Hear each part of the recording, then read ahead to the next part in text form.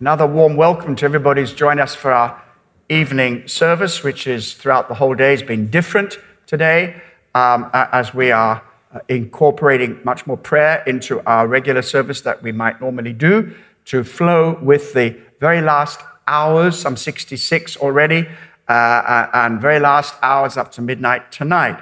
And after this, I will be going into the prayer room and joining you. And especially tonight, in the last 15 minutes, 11:45, I'll be there so that I can just pray a blessing over all of you and all of those who have participated in our 72 hours of prayer, fasting, and seeking the face of the Lord. Now, I want to go straight into the Word, which will lead us into more prayer and worship, I'm sure. I'd like to turn you to the book of Isaiah.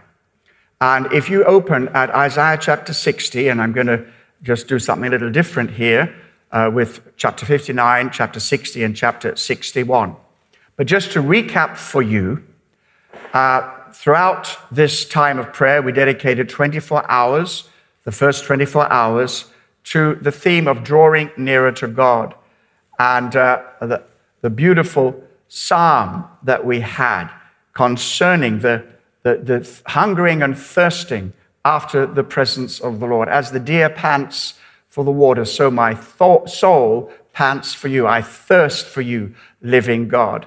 Then the next 24 hours, we spent time praying about lining up with the vision. And I was listening and participating in many of those hours of prayer and delighted to see so many people praying right in line with what God has called us to do. Our vision statement is London and the world for Christ. That's our mission statement, London and the world for Christ.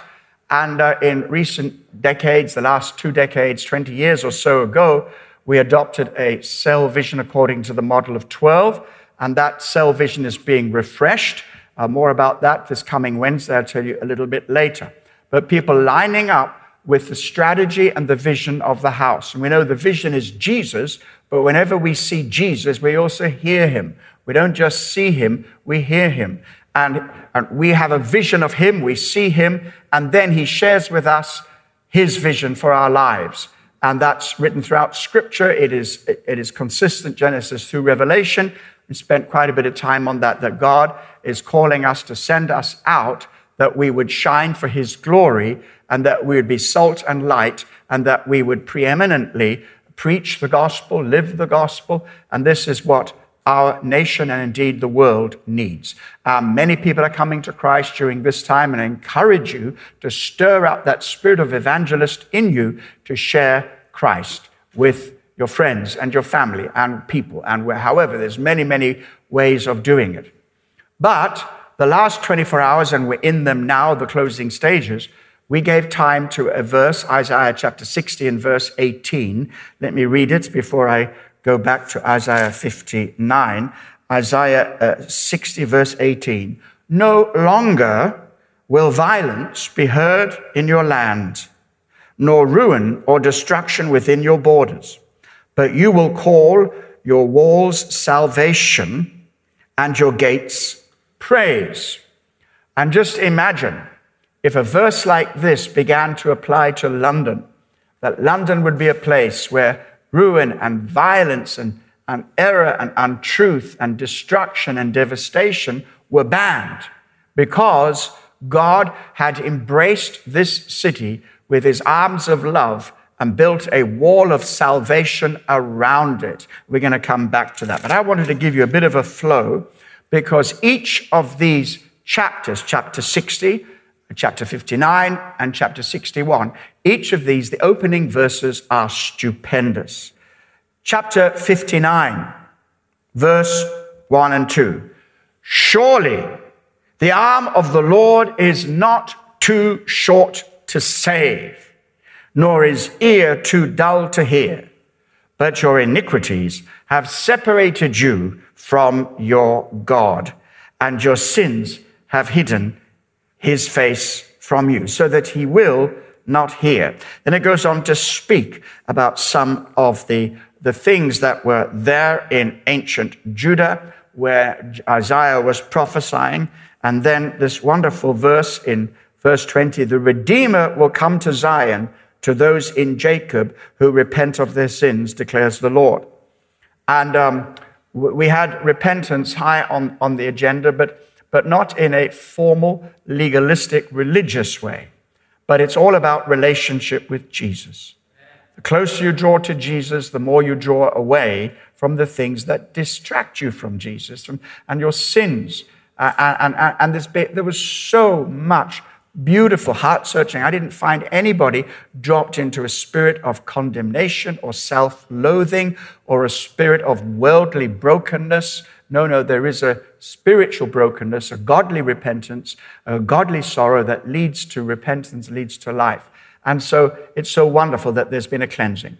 Now also, what I'd like to point to is the fact that when we as God's house begin to turn from our wicked ways and come to approach him more intimately and in the path of holiness, something happens to us. Not only are our lives cleansed, but we begin to create a spiritual atmosphere. And that's where I want to go, a spiritual atmosphere. And I believe the atmosphere will have changed over your life. Wednesday prayer meeting, I did a little presentation on the story of David, who was attacked in Ziklag, King David, well, before he had actually come to the throne. And the Amalekites had come and taken everything, and the city, that dwelling place, was burnt with fire. But David took 500 men and pursued, went into the enemy's camp. That's where we get the song from. I went into the enemy's camp and took back what he stole from me. Took back what he stole from me. I'm not going to sing it, enemy's camp. And he's under my feet, he's under my feet. And so the interesting thing was that everybody was exhausted. Everybody's exhausted. And 200 were too tired to travel. So they said, we're going to stay here. You go on, we'll look after the baggage. And anyway, the 300 went on and they recovered everything, and David came back, and some of the worthless fellows, I think the NIV said, all right, you guys who stayed here, you didn't come up with us to the battle, you guys, while we were seeking God, whatever you were doing, you weren't with us. And then some of them said, they don't deserve the spoil. And David said, no, it became a statute in Israel from that time on, that those who stay behind will be equal sharers in the spoil. And so that's the spirit of generosity. So I want to tell you that even if you've not actually participated in this, this is still for you. This is still for you, because we have gone to the enemy's camp and we've spoiled his goods, and there is so much blessing coming your way, and we welcome you, we embrace you. And those of us who spent that time, we're not going to rise up in a spirit of self-righteousness. Everything we owe to the grace of God. So here we have Isaiah 59 verse 1, repentance, restoration, and deliverance. And then Isaiah 60 verse 1 begins with this wonderful verse, which is a prayer line for us and has been for many years. Arise, shine, for your light has come, and the glory of the Lord rises on you. So when you put yourself low and when you humble yourself before the Lord and say, God, we need you, we empty ourselves of all of our own selfish concerns, and we say, God, have your way in our lives. Do you know what happens? The glory comes. And I believe there's a whole pack of glory coming our way, not because we have merited it, but because we have sought the face of Jesus, and he's shining afresh on his lives. So are you ready?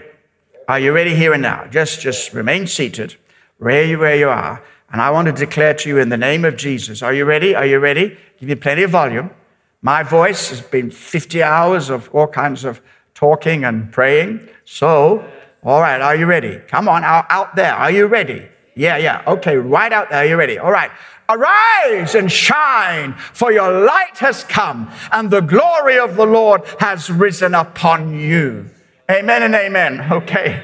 So straining my vocal cords, I just have to take a little sip of water. All right, there we go.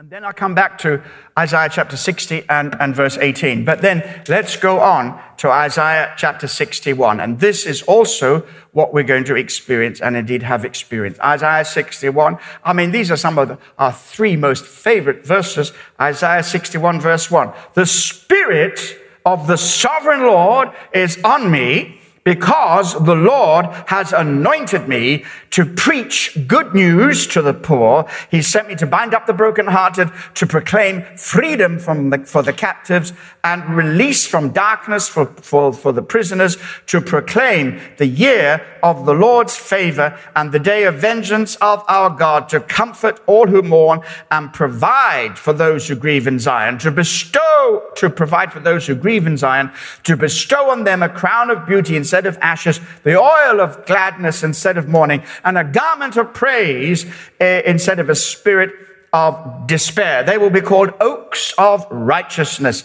a planting of the Lord for the display of his splendor. I can't stop reading. It goes on. I'll have to stop, but it goes on to wonderful things.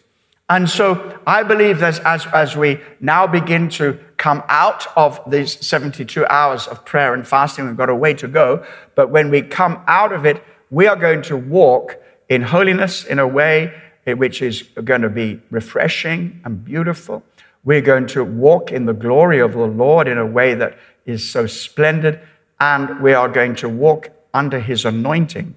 And God is going to give us a fresh ability to preach the gospel. Let me tell you a few things about that. Now, in the cell vision, what we have is what we call the prayer of three, or the evangelism of three. So you get 2 or 3 people in the cell, and we write down usually a list of 10 people that we're praying for, but highlight the 3 that the Holy Spirit lays on our heart.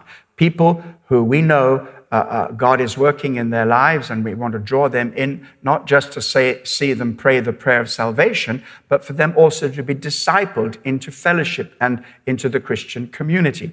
Then we pray every day for those people, and then we invite them to some kind of an event. We have the Alpha program, which is for non-believers. We have lots of creative ways of doing that. And so that is where we're going to spend our focus. And sometimes that's slow work, and sometimes it takes time. But nevertheless, as we persist, God will give us the breakthrough. And then there's this joy of just overflowing for Jesus wherever you go. So I have the primary cell, is, of course, the leader of the men's network and the leader of KTLCC, but I have a second cell. And these are fine men, amazing men. And some of them, so one, we're talking this week in our cell meeting, they said, what I do is I take fruit with me. What, the fruit of the Spirit? Yes, that as well, but fruit. So when you see people who are starving in the streets, and don't forget the tourism is so down that many of the people that rely on receiving some blessing and help from passers-by are really struggling. And so it takes some fruit, and then it takes some tracts, and so on. And so there's so many ways. We've had people come to Christ through street evangelism, and not just come to Christ and disappear off to Prague or wherever they came from. We've had people also join the church and join cells. And so lots and lots of different ways that we can evangelize, and we can be sure that God's Spirit is going to be upon us. So let's get back to Isaiah 60 and verse 18. Trying to set a little bit of context of this so that you know exactly what we are doing with this verse. And essentially, it's a prophecy concerning restoration, when God was going to restore his presence. And it is a kind of picture or a foretaste of the new Jerusalem that's coming down from heaven, like a bride prepared for her husband. And the language here is the language of the city of God, which is God's people, really. It's not bricks and mortar.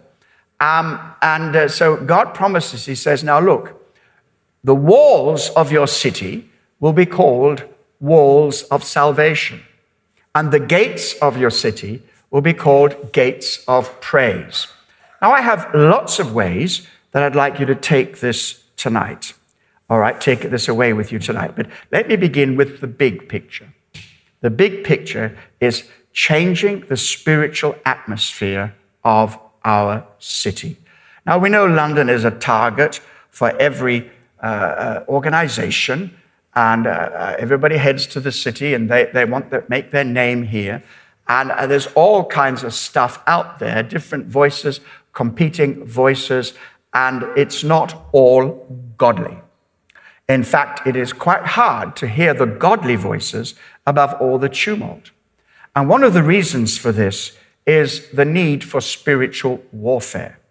And by that, I don't mean climbing the highest tower and yelling your lungs out at the devil, who's probably just laughing at you, but actually to flow with the Holy Spirit and to bring the presence of God. God's presence dwells amongst his people. And when we cultivate God's presence and when we wait on him, his presence comes. And that brings a change of atmosphere. And I am pretty sure that the spiritual atmosphere has changed. Now, we need to persist and to keep on doing this. Let me give you a kind of example. So, let's go to Bogota, Colombia. Now, 20 years ago, when we went to Bogota for the first time, that's where we got the teaching on the G12, and we adopted that. But of course, the G12 belongs to a particular ministry, and so we didn't hold to the actual title of that, but we maintained the principle. So we ran according to the principle of 12. And back in the day, Marcelo and others will remember, and Amanda will remember, and those who were with us there, that it was remarkable to see that anointing for multiplication, thousands upon thousands. I can't remember now, but I think the youth group was a minimum of 60,000 people. We were there at an ordination service. This is the kind of ordination that my own beloved denomination, Elim, needs to take note of. And when they had won 5,000 people for Christ and were discipling them, then they were ordained as pastors. Now, for some of us, we might spend the whole of our lives before touching those kind of numbers. And then, of course, the excuses come. Say, oh, well, they've got revival over there. It's Latin America. Could never happen in London, blah, blah, blah. But, of course, it did happen in London. It is happening in London. Now, what's wrong with that thinking? So if you go back a few years, that's 20 years ago, but if you go back a few years before that, you would find that there was so much prayer in Colombia, Colombia, so much prayer in Colombia, and so much worship and so much spiritual warfare that they managed to change the spiritual atmosphere. And what was a very difficult place to minister, very difficult place. There was a spirit of religion over that, and we know there's all kinds of movement that have come out of Latin America, and we know that Colombia was plagued for some time by all kinds of illegal activity and all kinds of, it's well known for its center of crime and so forth. But in the midst of that, the spiritual atmosphere changed. And what did God do? He built the walls of salvation around that city and many other cities, so that people who would go into that atmosphere would be more open to spiritual things than there would ever be normally. Why? Because the spiritual atmosphere is cleansed, and that becomes rather like an open heaven, Also, let's go to Brazil. Marcelo is here from Brazil, and I recall my first time in Brazil was 1991, which 2021 will make it how many years? Is that 30 years? Now, but next year will be 30 years.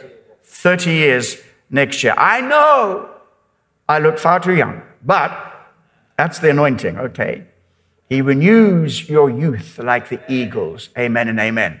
Just with a little of encouragement, I might fly here today. All right, so that is nearly 30 years ago. And even then, in 1991, the Brazil that we were introduced to was not the Brazil of 5 years from then, 10 years from then, when there would be up to 1 million, 2 million people marching for Jesus in Sao Paulo. I remember preaching at the beginning of the March for Jesus in Sao Paulo. Then I caught a plane and closed the March for Jesus in Rio de Janeiro. And it was just like the whole nation was shaken. And, you kind of think that, this is Brazil. And there's a great evangelical move in Brazil, but it wasn't always that way. Go back a little more than 30 years. And in fact, kind of around that time when the Marches for Jesus were beginning, us coming from Britain, we're so happy to be in that spiritual atmosphere. And we thought we had died and gone to heaven. It was amazing. And they said, well, it's always been this way. They said, no, it's not. I forget whichever year it was, but one of the leaders said, 5-10 years ago, people would have been ashamed to walk in the streets with an evangelical T-shirt. But what happened? What happened? God broke the bars asunder. God opened the heavens and built a wall of salvation. After a while, statistics get meaningless in a way, but I would say millions of people came to Christ. I would say from maybe the 1990s and right the way through to the year 2000, millions came to Christ, 10, 20 million right across the nation. And there was a kind of evangelical revival. And by the way, in the midst of that, there was such a glorious anointing for healing, miracles, signs and wonders. And I could spend the rest of the prayer time that we have till midnight describing some of those. Now, what's the difference? What's the difference? I remember once we were preaching when we had London Arena for one of our meetings, and I preached a message, and it was a strong message, and we got on the plane afterwards, flew into Sao Paulo, and I think 24 hours later, I was up before crowds of people, and I thought, you know what, there's a lot of good stuff left in this message, so I'll preach this message.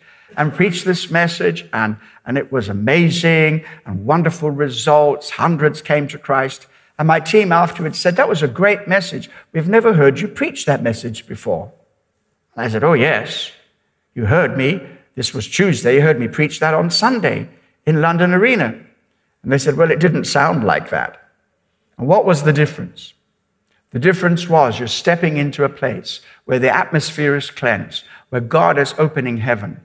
And at that time, great things happen. So now, what we are believing God for, and we're a little way off this, quite a way off this, we're believing that God will build the walls of salvation around the city. Now, in some respects, we are well on the way because there are more Christians in London, not just because of the population, but by proportion of the population. And some people come to London and to see the great things that are happening here, the great churches, the huge churches of multi-thousands who have big auditoria and wonderful things. And we have been not far behind that and actually leading the way in many respects over the decades. And people, when I was traveling on the continent, they were saying, gosh, we wish we could come to London because what you have is revival by comparison to what we have. So there's some good things happening. But imagine that if we keep preaching the gospel, living the life, praying, seeking the face of God, worshiping Him, every act of worship, every act of obedience, every act of proclamation is another step towards the cleansing of the spiritual atmosphere. And so what that means is that God Himself builds a wall of salvation, which means inside those walls, what is manifested is the walls of salvation. Inside those walls, what is manifested? Salvation. And this is our beginning point. So that is overall for the city. But we want to see the walls of salvation. Let us go now personally and build it outwards over our own hearts and lives. We want to dwell in the midst of the spirit of salvation. We want to dwell in the midst of the joy of the Lord and under the protection of God, walking in salvation, having a mind that is influenced, a healed, sound, saved mind. And that it is great, but you know, you can't take it for granted.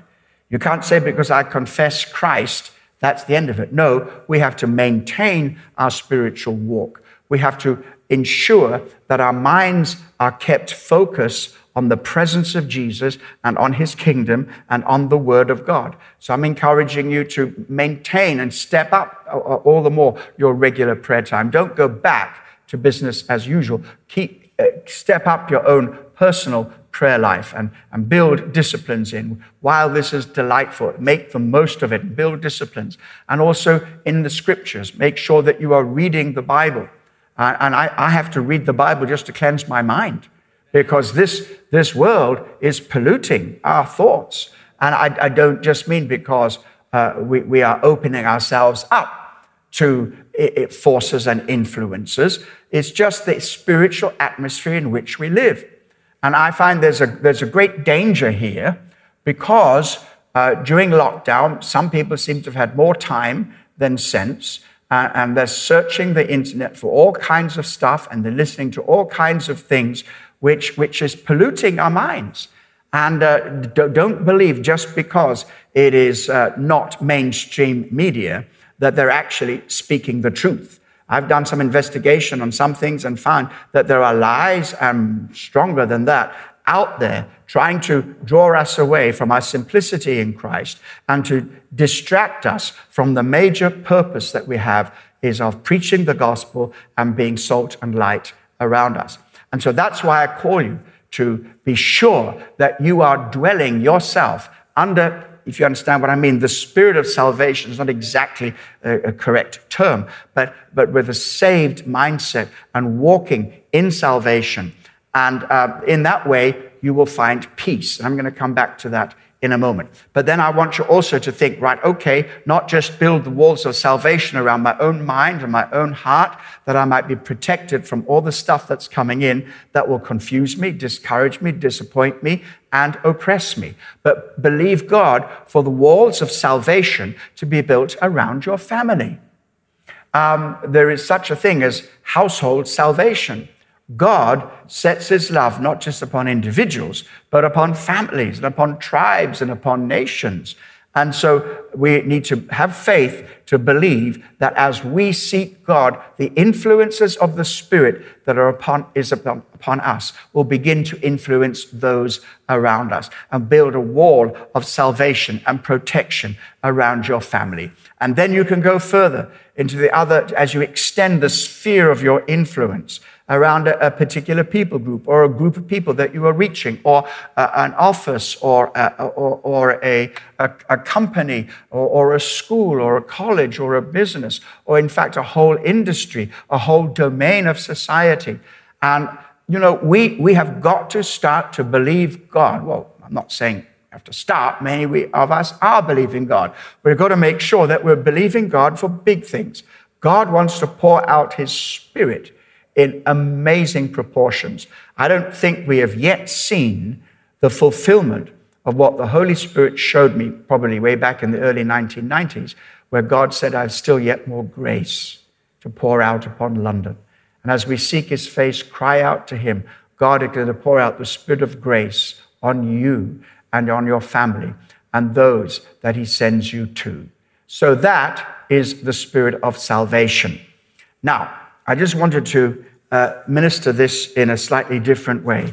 If you are kind enough to turn to Matthew's Gospel, chapter 11. This came up in one of our prayer lines yesterday, Matthew chapter 11. And it's this beautiful passage of the rest that Jesus has for us. This morning, in one of the services, I ministered briefly on the Mary and Martha situation. Mary was sitting at the feet of Jesus, and her soul was at rest because she was dwelling under the spirit of salvation. She was listening to the Master. And poor old Martha, who she gets a lot of bad press, and I've got a soft spot for her, but she allowed herself to be distracted. And our service for God should never distract us from his presence. Everything that we do for Jesus must flow out of our relationship with him. And here it is, Matthew chapter 11, verse 28. Come to me, all you who are weary and burdened, and I will give you rest. Take my yoke upon you and learn from me, for I am gentle and humble in heart, and you will find rest for your souls. For my yoke is easy and my burden is light. And this is what I've been praying for. I want us to know what it is to rest in the Lord, to rest in his presence, to take his yoke upon us. Now, Bible scholars tell us that the yoke is technical language for the kingdom of God. So Jesus says, take the yoke of my kingdom on you, and I won't lay anything ill-fitting on you, something that is heavy and harsh. He says, I will so mold my yoke around you and so shape you into the mold of my yoke that as you are yoked to me, you will find that your path will be easy. Now, this doesn't mean to say we don't have to work, all right? But it does mean that we serve Jesus from a place of rest. And we need it. We need it. There's so much to agitate our spirits, so much to bring discouragement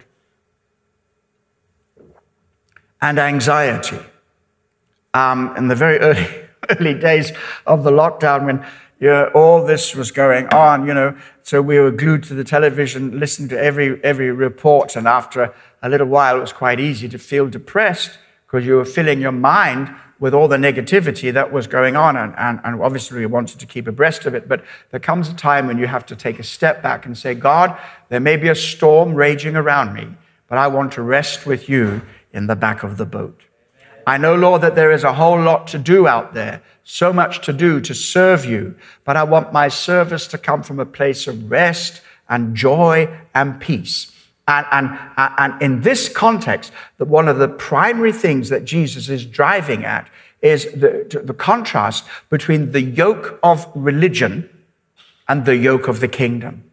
And what is the big difference between a religious person who is only religious and a person who is in a restful relationship with Jesus?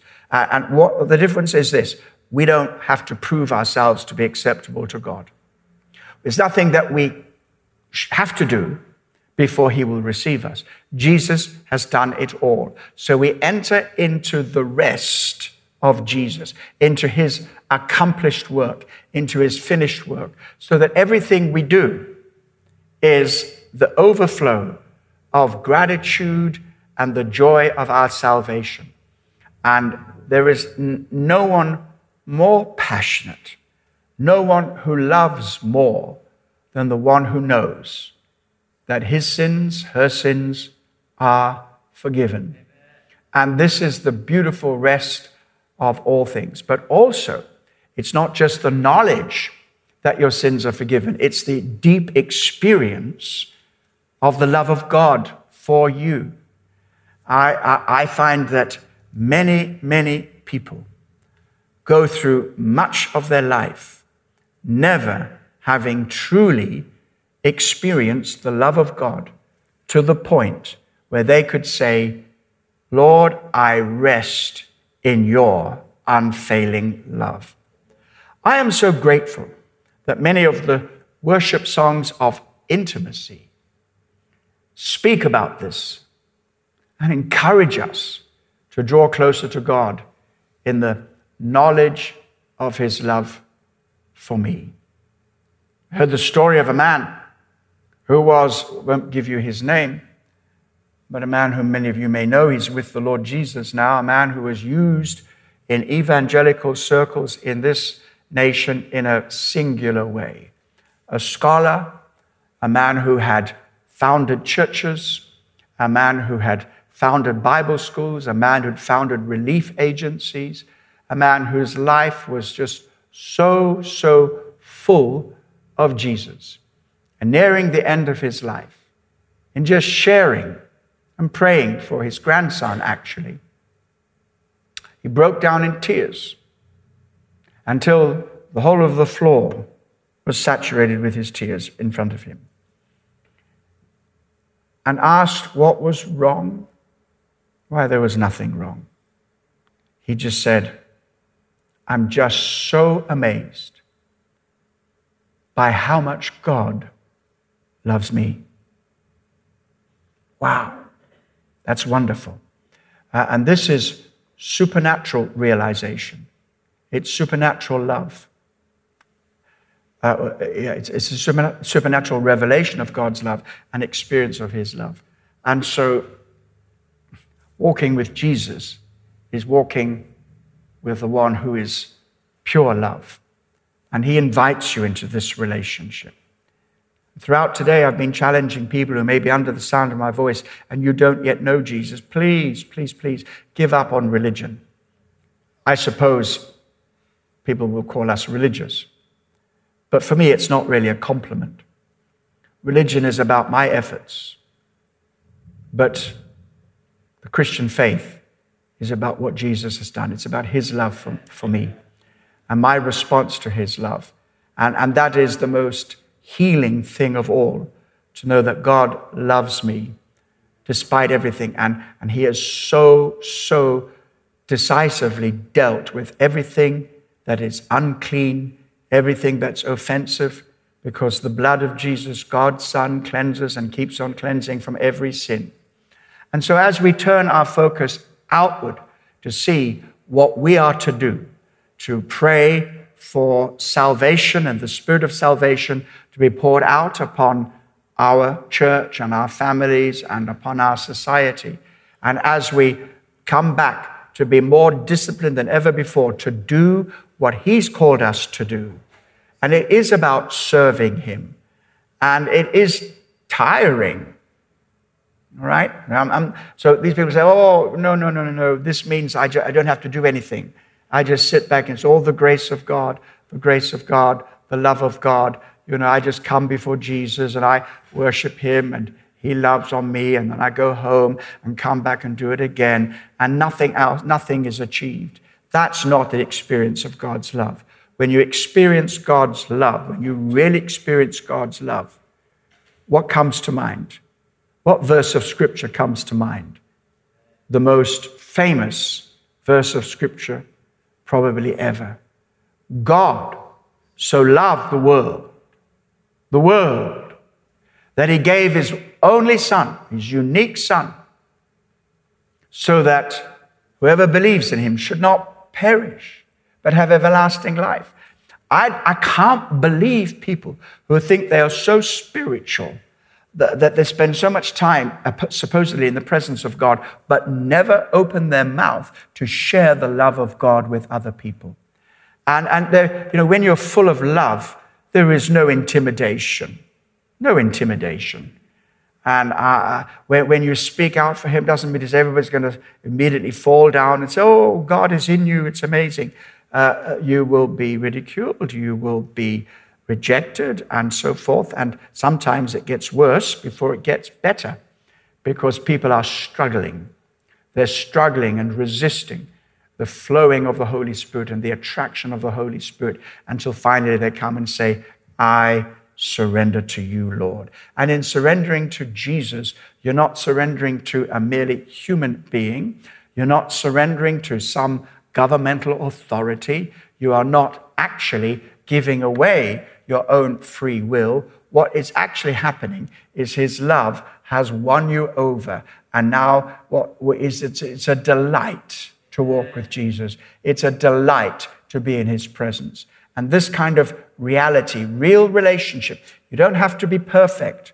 And I think that's good news for a few people here, because there's quite a few perfect people, but I see one or two imperfect people. No, we're all imperfect. So because it's not about us. There's got to be some credibility about our lives. Of course there is. But I don't think that you've got to know everything, that you've got to be so perfect before people will respond to you when you talk about Jesus. All you have to do is be real, because we are all disciples. Disciples are imperfect learners. We are not yet what we shall be, but thank God we are certainly not what we used to be. Amen and amen. And so, how do we build up the walls of salvation? Prayer is vital. And what will happen? What will happen if we build up the walls of salvation around our ministry? And by that, I don't mean to be selfish and to say we only think about KTLCC, but it's a citywide, a London-wide vision. We have many churches and cells which are planted all over the city. We're a little bit of a presence in lots of different places. But when we build up the walls of salvation, what happens is that spiritual atmosphere is going to change over our ministry. And what we do for Jesus, if it is led by the Holy Spirit, and we truly serve him in all our weaknesses, faults, and failures, and we put things right when we go wrong, and we reconcile when we fall out, and we pray for those who are angry with us, and so on, and we call them back. People have been hurt and offended, and find all kinds of, if you can be offended, you will be offended. That's a guarantee. But we love, we bless, we forgive, and we call people back into the fellowship of the church. So many people I've heard say, I've given up on the church. Why? There's no love in the church. It's all the leaders, this, all the people, that. God help us. Amen. We lay down our offense and we say, God, be merciful to me because I'm probably worse than the rest of them. Help us, Lord. And when we build up those walls of salvation, we will find the influence will extend. Now, there are big battles out there. It's not going to be plain sailing. In fact, there are going to be bigger battles than we've ever faced as we go forward and closer to the return of Jesus Christ. But with bigger battles come bigger outpourings of the Spirit, bigger manifestations of the Holy Spirit. Amen and amen.